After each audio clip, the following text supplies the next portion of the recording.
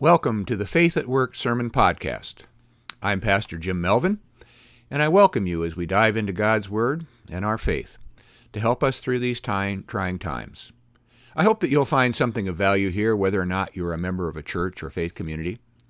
And this week, I'm going to talk about how important it is to trust God and to develop a sense of trust in other people and institutions that play an important role in our lives. Developing trust is important to living in relationship with other people and respecting the feelings and beliefs of others. I begin with a reading from Proverbs 3. Trust in the Lord with all your heart, and do not rely on your own insight. In all your ways acknowledge Him, and He will make straight your paths. Here ends the reading. Pick up any piece of U.S. currency, and you will find the words, "In God we trust," emblazoned on it somewhere. We become so accustomed to these words that they usually go unnoticed. This motto was first stamped on the U.S. 2-cent piece in 1865 in reaction to the American Civil War. In 1956, "In God we trust" was established as the official U.S. motto by an act of Congress. Although freedom of religion and religious diversity have been present since the beginning of the American experiment, Americans from the Founding Fathers on felt ultimately dependent upon God and trusted that God would continue to bless them and establish them in the new nation. They saw God's hand at work in their lives to shape their destiny. The ability to trust is essential for all human beings.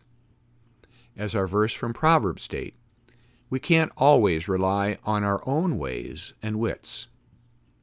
In order to survive and thrive, we need to be able to be in trusting relationships with other people, and sometimes institutions, and ultimately God.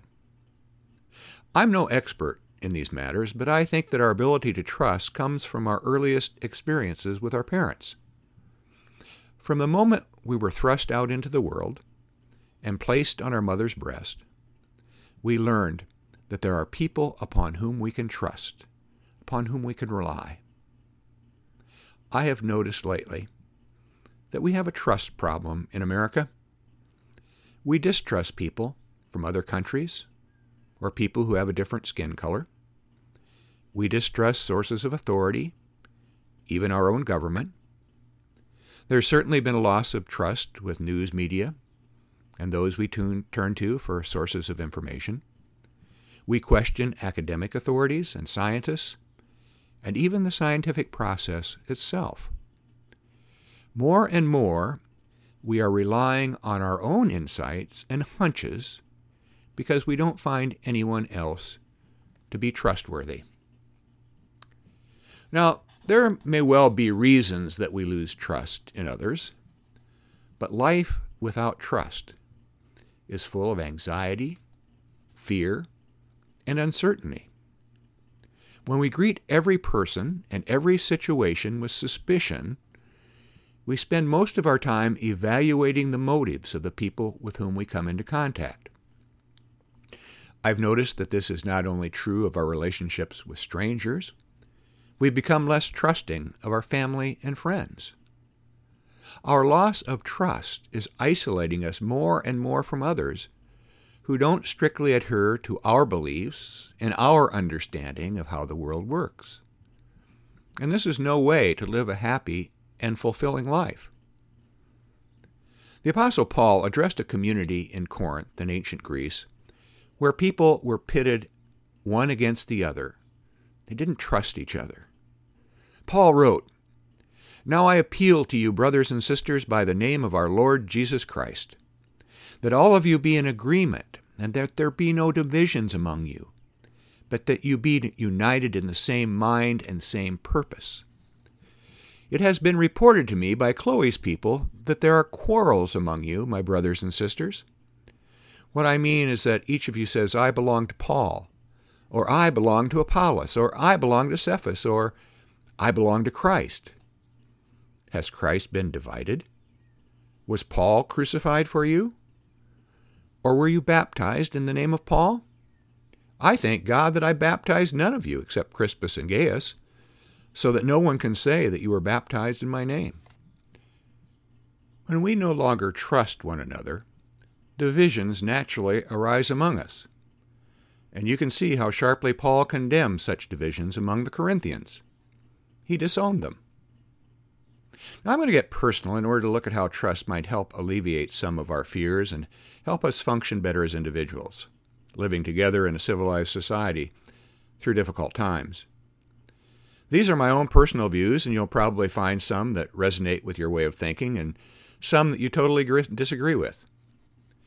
The objects of trust that I'm going to examine are in no particular order and certainly not in order of importance, except that I will save the ultimate object of our trust, God, for last. First, I trust the American system of government. Winston Churchill once said, "Democracy is the worst form of government, except for all the others." That's a sentiment I can appreciate. Governments by nature impinge to some degree or another on individual freedoms. But some forms of government authority is necessary at the point where individual interests run up against the interests of the public. The only alternative to government is anarchy, which rejects the existence of any authority over the individual. Anarchy inevitably results in disorder and mob rule, which are almost universally unacceptable in civilized societies. Religious leaders throughout the past, while citing God as the ultimate authority, have acknowledged the necessity of worldly powers to preserve order. Martin Luther, in his Small Catechism, quotes Paul in justifying obeying secular authorities. He says, "Let every person be subject to the governing authorities, for there is no authority except from God, and those authorities that exist have been instituted by God. Therefore, whoever resists authority resists what God has appointed, and those who resist will incur judgment." I trust the American form of government because it was designed to preserve individual freedoms while balancing them with the public good. This was achieved by creating a three-branch government, including the legislative, executive, and judicial. That's Civics 101. Ideally, these branches of government provide checks and balances to prevent any interest group from imposing its will upon others. This kind of government in action is messy business. One of Abraham Lincoln's famous quotes echoes Churchill. Lincoln said, "You can please some of the people some of the time, all of the people some of the time, some of the people all of the time, but you can never please all of the people all of the time." One of the reasons that I trust the American form of government is that it enshrines the freedom of the individual in the Bill of Rights. Most important is the First Amendment. Congress shall make no law respecting an establishment of religion or prohibiting the free exercise thereof, or abridging the freedom of speech, or of the press, or of the right of people peacefully to assemble and to petition the government for redress of grievances. I trust the American form of government because it provides me with the right and the duty to state my opinions freely and to protest strongly when I see wrongs being committed. When you and I disagree with or protest the actions of the government, we're not disrespecting the U.S. Constitution. We are upholding and honoring it. Now, you may find my form of or the content of my protest offensive, and that's your right. The other great remedy that our form of government provides is the ability of the public to replace its leaders through the power of the vote. In the Broadway play Hamilton, when King George of England finds out that George Washington was leaving office as president and that a new president would be elected, he says, "I wasn't aware that was something a person could do." Monarchical power was ultimate, permanent, and sanctioned by God himself. Our form of government changed all that, and that's why it deserves our trust. I also trust reason and natural science. Human civilization and progress would be impossible were it not for the existence of reason and the natural sciences. Scientific knowledge is constantly growing and providing us with new insights and abilities. The body of scientific knowledge not only grows, it changes over time. Scientific ideas and principles are constantly being challenged and changed. Change comes fast in the world of science. When I was in high school, we learned a model of the basic architecture of matter that pictured discrete particles called atoms that looked like miniature solar systems with electron planets orbiting a solid nucleus made up of protons and neutrons. This model served us well and allowed us to develop the discipline of chemistry, which in itself led to the development of thousands of compounds upon which we rely. It allowed us to synthesize plastics and other miracles of science. The model worked. By the time I was in college, however, physicists had developed the field of quantum mechanics. New subatomic particles were discovered. Now, instead of describing matter as chunks of stuff, scientists began to talk of waves of energy and mathematical probabilities functioning in ways that I can't understand. The ability to translate these theories into real-world processes that unleashed the power of the atom and the atomic bomb was proof enough for me that those smart men and women scientists know what they're talking about. The inability of people like you and me who don't hold advanced degrees in mathematics or physics makes science and scientists subject to the skepticism of the people. The ready availability of all kinds of information through the wonder of the Internet, itself a product of scientific innovation, makes us who are not experts vulnerable to false claims, as well as having access to sound scientific discoveries. It leaves us with the question, what is the truth? Who holds the truth? Well, here's where trust comes in again. No scientist exists on his or her own. They are part of the academy and well-established scientific communities. Legitimate scientists work in a realm where their ideas and hypotheses are subject to constant peer review. Some ideas rise and some fall. Some hold sway for a period of time only to be replaced by more productive and accurate ideas. Science is based on constantly challenging and revising itself. That's not a weakness, nor does it discredit science. This process is at the heart of its creative power.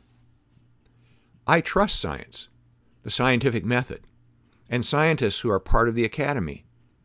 Not having devoted my life to a field of scientific research, I limit the trust in my own abilities to the discernment of what scientific voices speak from positions of well-established authority. I keep an open mind, but at some point, I have to trust others who are smarter in certain fields of knowledge than I am. And finally, ultimately, I trust God.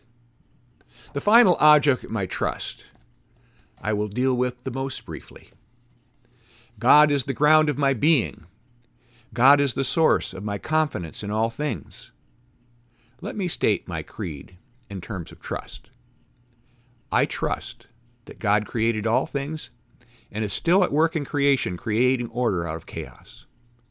I trust that God expressed his loving care for me by sending his Son, Jesus Christ, into the world to save me. And I trust that the Holy Spirit of God dwells within me and around me to sustain me and everyone and everything else in all creation. I trust that God is working through human governments and scientific communities toward the establishment of the kingdom of God. And only with the establishment of God's kingdom will trust become unimportant, because all of us and all things will live in peace and harmony. This is the vision at the end of the book of Revelations. See now, the home of God is among mortals. He will dwell with them, they will be his peoples, and God himself will be with them. He will wipe every tear from their eyes. Death will be no more. Mourning and crying and pain will be no more. For the first things have passed away. Until that day, as hard as it may be for us to do so, we must learn to trust. And by the way, I trust other people. I trust that my neighbor's heart is good and true. And when I get to know my neighbor, I find that I'm seldom disappointed in that. I trust that our government is working for the welfare of all people. I trust that our government and civil authorities will work toward greater and greater racial justice and harmony.